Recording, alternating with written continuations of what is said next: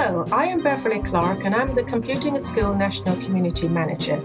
And in this CAS Inspire story, we will be shining a light on another inspiring educator, in which they will be asked to share what has led them to a career in education, their hopes of the profession, successes, challenges faced, and how they were overcome, along with tips for new entrants into the profession and how to encourage a diverse and inclusive learning environment. I hope you enjoy listening and consider joining the Computing at School community afterward. My guest today is Mark Martin, MBE. Hello, Beverly. Thanks for having me. Mark Martin, also known as the Urban Teacher, is an advanced skills teacher in education and computer science. Mark is a thought leader in EdTech and a hugely popular speaker, sharing his expertise and insights with educators around the world. He's a teacher advisor for a few major global tech brands and advocates for homegrown talent, digital skills, and education equity. In 2019, Mark had a hugely impressive year. In February, he was awarded the London Business Award for paying it forward. And a few months later, in the Queen's Birthday Honours list, he was awarded an MBE for services to education, technology, and diversity in UK technology. Mark, that is quite an achievement. Very well done. Thank you. Can you share with our listeners some of the work that you have done to improve equity in UK education? So when I first started education or teaching in the classroom, I knew there was a massive gap between what I was teaching them in my curriculum and actually where these young people would end up, whether it's getting jobs in technology or just accessing the wider job market with these digital skills. So I knew that in order to prepare my young people and make them competitive in society, it was about making sure that the skills that they were learning were the skills that industry needs, but also skills that you can use to build your own business and understand technology. Excellent. Thank you so much for sharing that. So I've heard you speak before, and your passion really comes through when you're speaking. And as you know, we're somewhere in the middle of a pandemic. How have you coped with this when you've been teaching in the classroom, and how have your young people coped? Yeah, so over the years, we've always had to look at in terms of blended learning. And I can remember when I first started, it was VLE at the time in terms of putting work up on the VLE system for snow days. And then we'd put it up for homework. And then some edtechs had, monopolized in that area of uploading work and doing work online. So when the pandemic had hit the UK and the world, we then had to ensure that the work that we had online was efficient for young people, and also supporting teachers to deliver content online effectively. So during this whole pandemic, we have fast forwarded a lot of the things that we wanted to do in terms of uploading work on VLE and delivering lessons from VLE now to actually doing it. Now the challenge is with this online revolution or remote learning, how do we do it effectively? How do we engage young people over a period of time so that they can keep coming back to the resources, asking teachers for the help, and being led from a remote space? So that's been a real challenge, but also exciting opportunity at the same time. Excellent. Thank you very much. So with education, do you see the pandemic further changing anything such as curriculum content? Yeah, so what we've found is that with this pandemic, it's now put us in a position to think about exams, so the traditional exams in the exam hall, to whether it's project-based or part some type of test to test your competencies.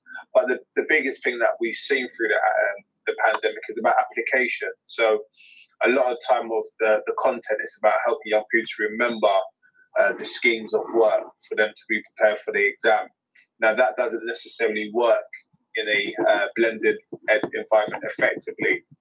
So is it in the future that remote learning will incorporate some type of application where young people can go and build something or create or design something, and then put it into a professional portfolio to show their competence within the particular skill or subject they're trying to learn. So I think that there's this huge opportunity to really change how we do schooling and do it for the better in terms of society. Absolutely. This is part of the revolution for greater equity within education. Mark, share with our listeners, please, some of what led to you being awarded the London Business Award for Paying It Forward in 2019, explaining what Paying It Forward is and what that really means, and then what it involved, please.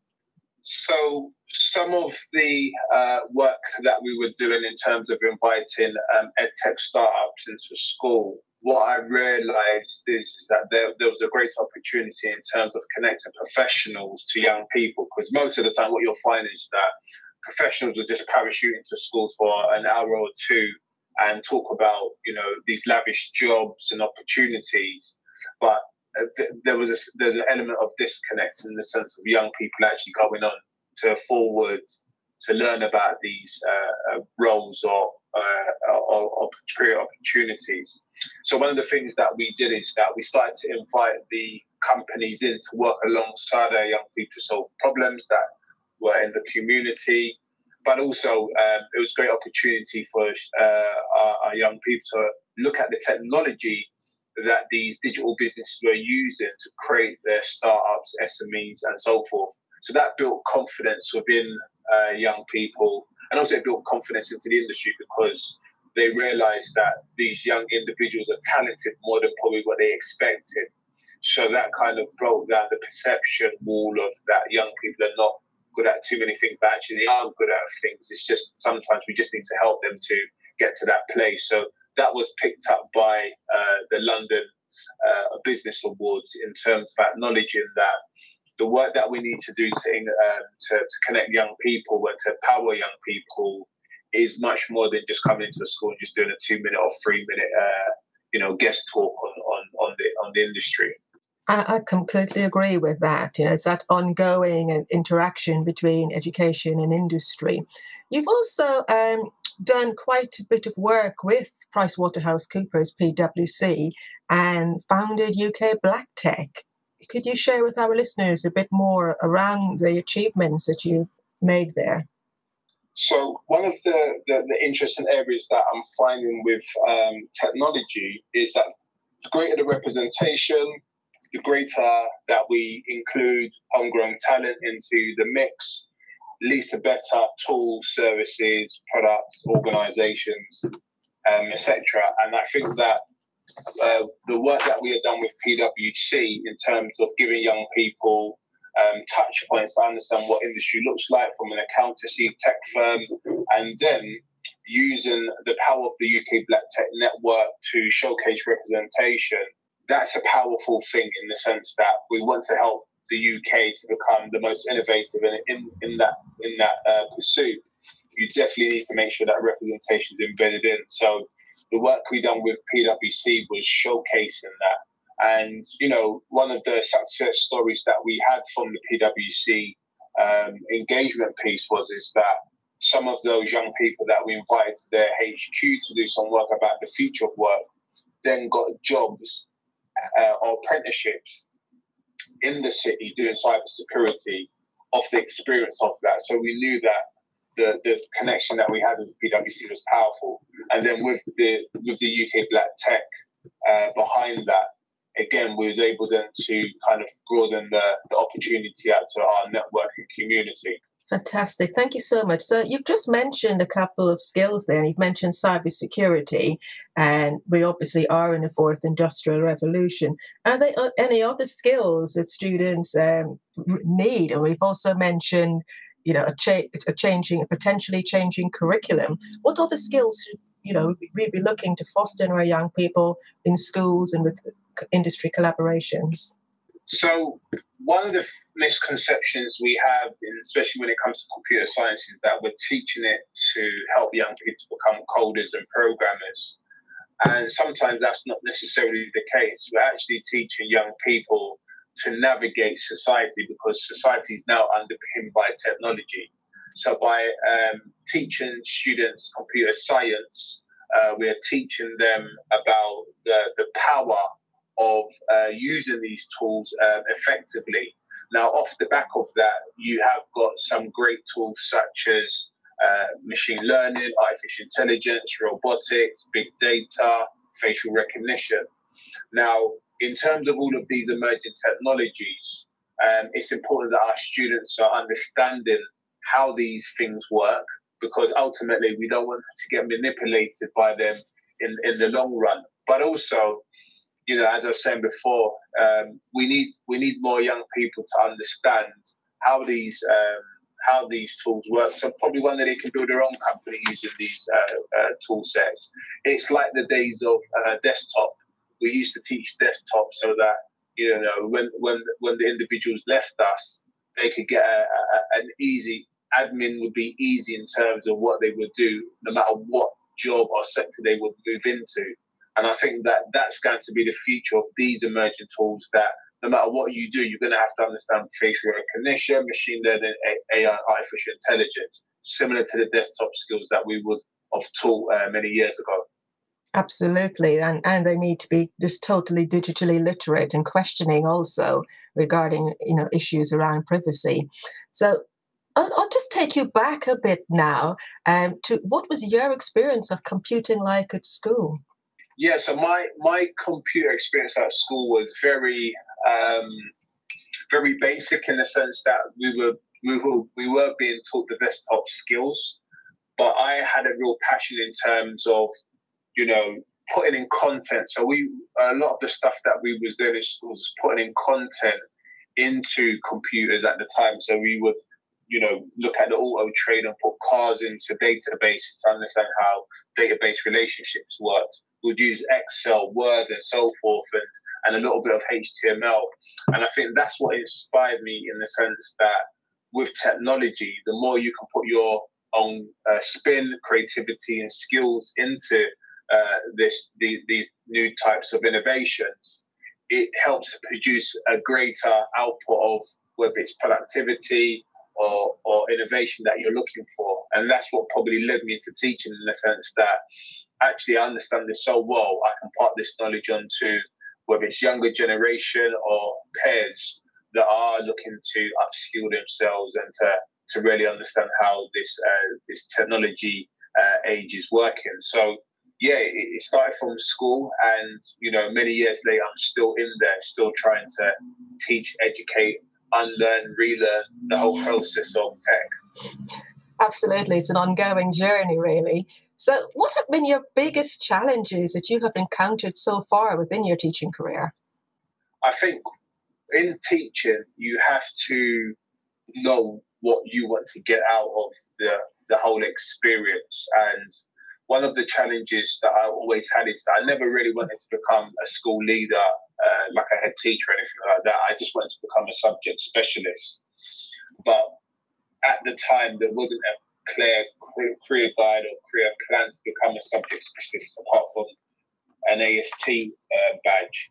But the AST badge showed you the heart of teaching and learning, but it didn't show you the heart of tech and so on. So that's when I had to go outside of my way to do the Google, the Microsoft, the Apple, the Adobe Specialist Teachers Awards, upskill myself to the point that I understand how these big techs are using technology within school, and then also understanding what the future looks like for our young people. So the challenge or the journey that I've been on hasn't been very clear in terms of the career path, but it's been exciting, and for me it's been really rewarding in the sense of how far I've come from the different barriers into being a subject specialist that understands how technology works, not only in schools but in society, and so on. Okay, so you've just mentioned some of your biggest rewards there and your achievements. And it's a journey, and there may be lots of other people out there on the same path or a similar path who will draw a lot from your story. And we can really hear your passion coming through here. So, who inspires you? Who are your role models? I think the people that inspire me is my friends, my family. It's people that I've just been able to grow up with and held me to account to what I want to do in life. And I've been really thankful for those individuals. And I think that, you know, when you are focused on something and when you are determined to achieve something in life, you know, you need people that are going to encourage you when the days don't seem to be working out or adding up. And, you know, you need people that are able to just be beside you to hold your hand through the process. Because I think sometimes if that path is not clear for you, you need individuals that are able to pick you up and so forth. And then, you know, we've got a great teaching body. So I know lots of teachers across the world and in the UK, you know, doing amazing work. And, you know, I've been so thankful to be friends with them. So too many names to mention on probably on this podcast, but yeah, they know who they are, and yeah, we're still ploughing through in this difficult time. Yes, indeed. So one of the names by which you are known is the Urban Teacher. Could you share with our listeners the choosing of the name Urban Teacher and how that helps you to connect with your audiences? So Urban Teacher at the time was, it's interesting. It was a name that I was looking for on Twitter. I was looking for cool teacher. I was looking for a really standout name. And then that was the name that was available at the time. And I think it really represented who I am, an inner city teacher who's really passionate about technology and really wanting to make sure that, you know, our young people in the community leave school with the best insight, best digital skills, and best equity to do the stuff that they need to do to survive in society. So it's lived with me forever since. And yeah, nothing too mysterious about the name. You know, you probably say your accent also leads us to guess with Urban Teacher.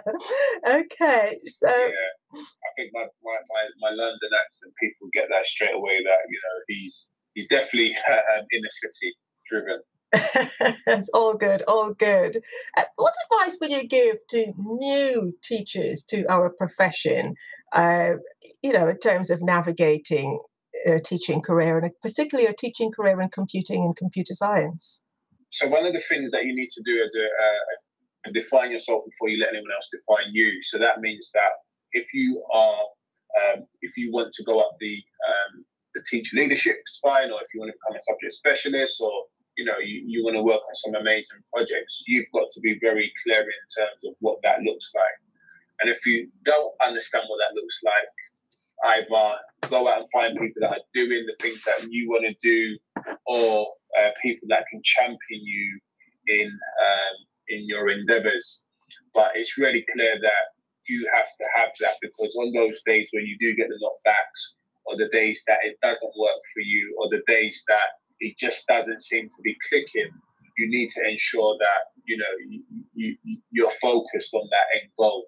And I think and also for new teachers, that, you know, there's no such thing as being a perfectionist. I think when I came in, you know, you always want to try and plan the best lessons, you want to try and plan the best activities.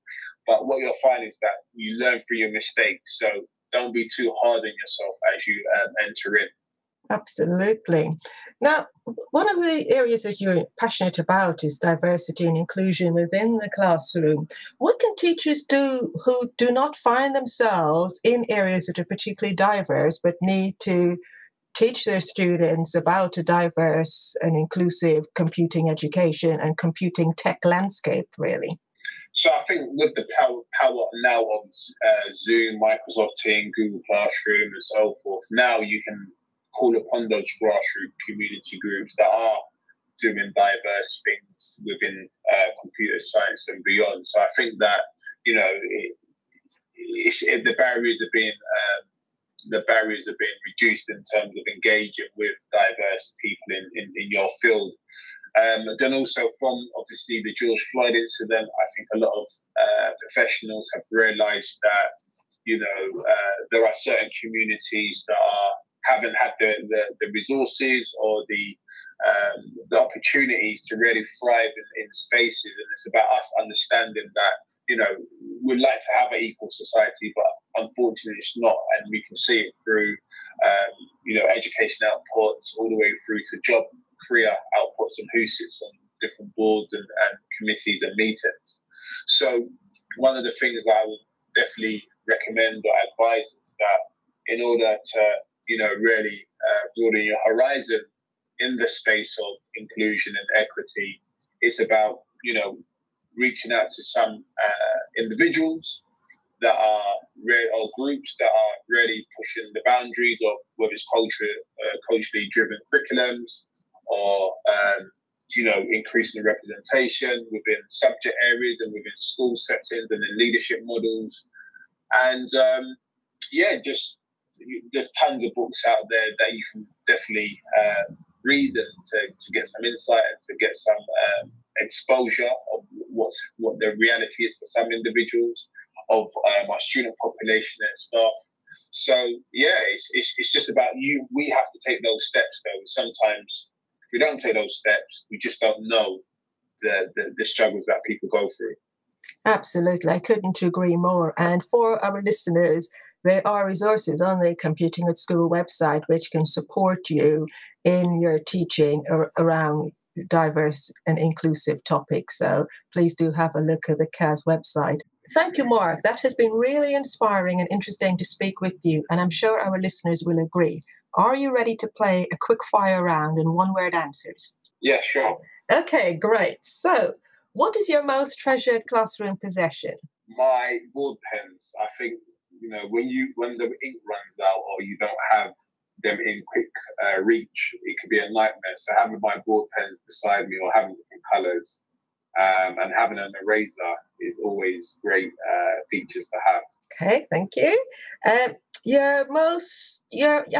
We'll go for your favourite app. My favourite app that I use at this current time is, funny enough, is Microsoft Teams. So, I think it's become all of our favourite apps in the sense of having to plan meetings, set up work, just do all the amazing stuff. And one of the things that I like is the add-on features where you can add on your own bits and pieces to get things done more quicker. Okay. What about your favourite technology movie or computing movie? So one of the things that really amazes me about life is in terms of technology and how that's going to shape society. And a movie that's probably, one of the best to kind of even give us a picture of what that looks like is Matrix. So we don't know whether the future is going to be red or blue pill, but we do know that, artificial intelligence, robotics, and, machine learning is definitely going to shape the way we live as humans. Absolutely. How about music? What is your favorite soundtrack? Favorite soundtrack at the moment? I don't have anything in specific, but I like a lot of lo-fi music, chilled, relax in my element, and like to listen to it when I'm doing work. So that's probably not a particular track, but just the general music. Okay. If you could invent something to make the world better, what would that something be? That's a very interesting question. So one of the things is, I think it's about, I like blockchain at the moment because it's decentralized and how, finances and the way we just do stuff on this planet. And I think that by having more open source products and tools where even the lowest individual or lowest community can actually access and and remove that barrier too, then I think that's always going to win my approval. Okay. Talking about blockchain and new tech, have you experimented with any cryptocurrency? Not quite. I've tried to build something in Python. I've tried to build a blockchain kind of infrastructure into Python because that's what we currently learned in terms of Python over the years, and that's been very interesting in the sense of the power of understanding how blockchain works in terms of smart contracts, how data is stored in blocks. That is, it needs 2 or 3 kind of green lights to get it to go. So for me, learning it in Python, but in terms of particular coin and owning some, if anyone wants to give me a Bitcoin, I'd be really happy to have one at the moment. Okay, so ready and primed and willing to join the Bitcoin revolution. Okay, and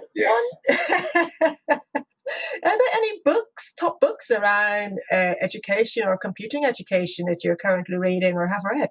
So what's interesting in the last couple of months is that we've seen quite a few programming books now that have greater representation. So from, Black young girls that are now the main character in some of these coding books to really inspire a generation. I think we've probably seen that through, the movement of Black Panther and other movies that kind of shows greater representation. And I think that moving forward, the books that have a diverse range of authors and different representation within that, again, is always going to win my approval in this space of understanding digital skills. I don't have a book as such. I think there is a book, The Outliers, that's pretty cool in the sense of sometimes the outliers are the ones that are in the fringes of this innovation, society, and they just end up doing really well. So that book in particular has probably caught my attention. Excellent. So, yeah. Good. I haven't come across that one. I'll put that on my reading list. The last one from me. What's the best bit of advice that you have ever been given career-wise? The best bit of career advice is that no matter how many times you fail, see that as feedback. So see your failure as feedback rather than, it's just you. And, as educators, as professionals, as people just in general, we make so many mistakes and we can beat ourselves up about it. But if we see those mistakes as, stepping stones to get us to where we need to get to, then sometimes the mistakes, we can see the lesson in them instead of just beating ourselves up about them. Fantastic. Excellent advice. So, Mark, it has been a pleasure to interview you, and thank you very much. It's been really great to hear about your hopes for education and diversity in tech. And I do hope that our listeners will join us again soon for another CAS Inspire story. Mark Martin, MBE, thank you very much. Thank you. Take care.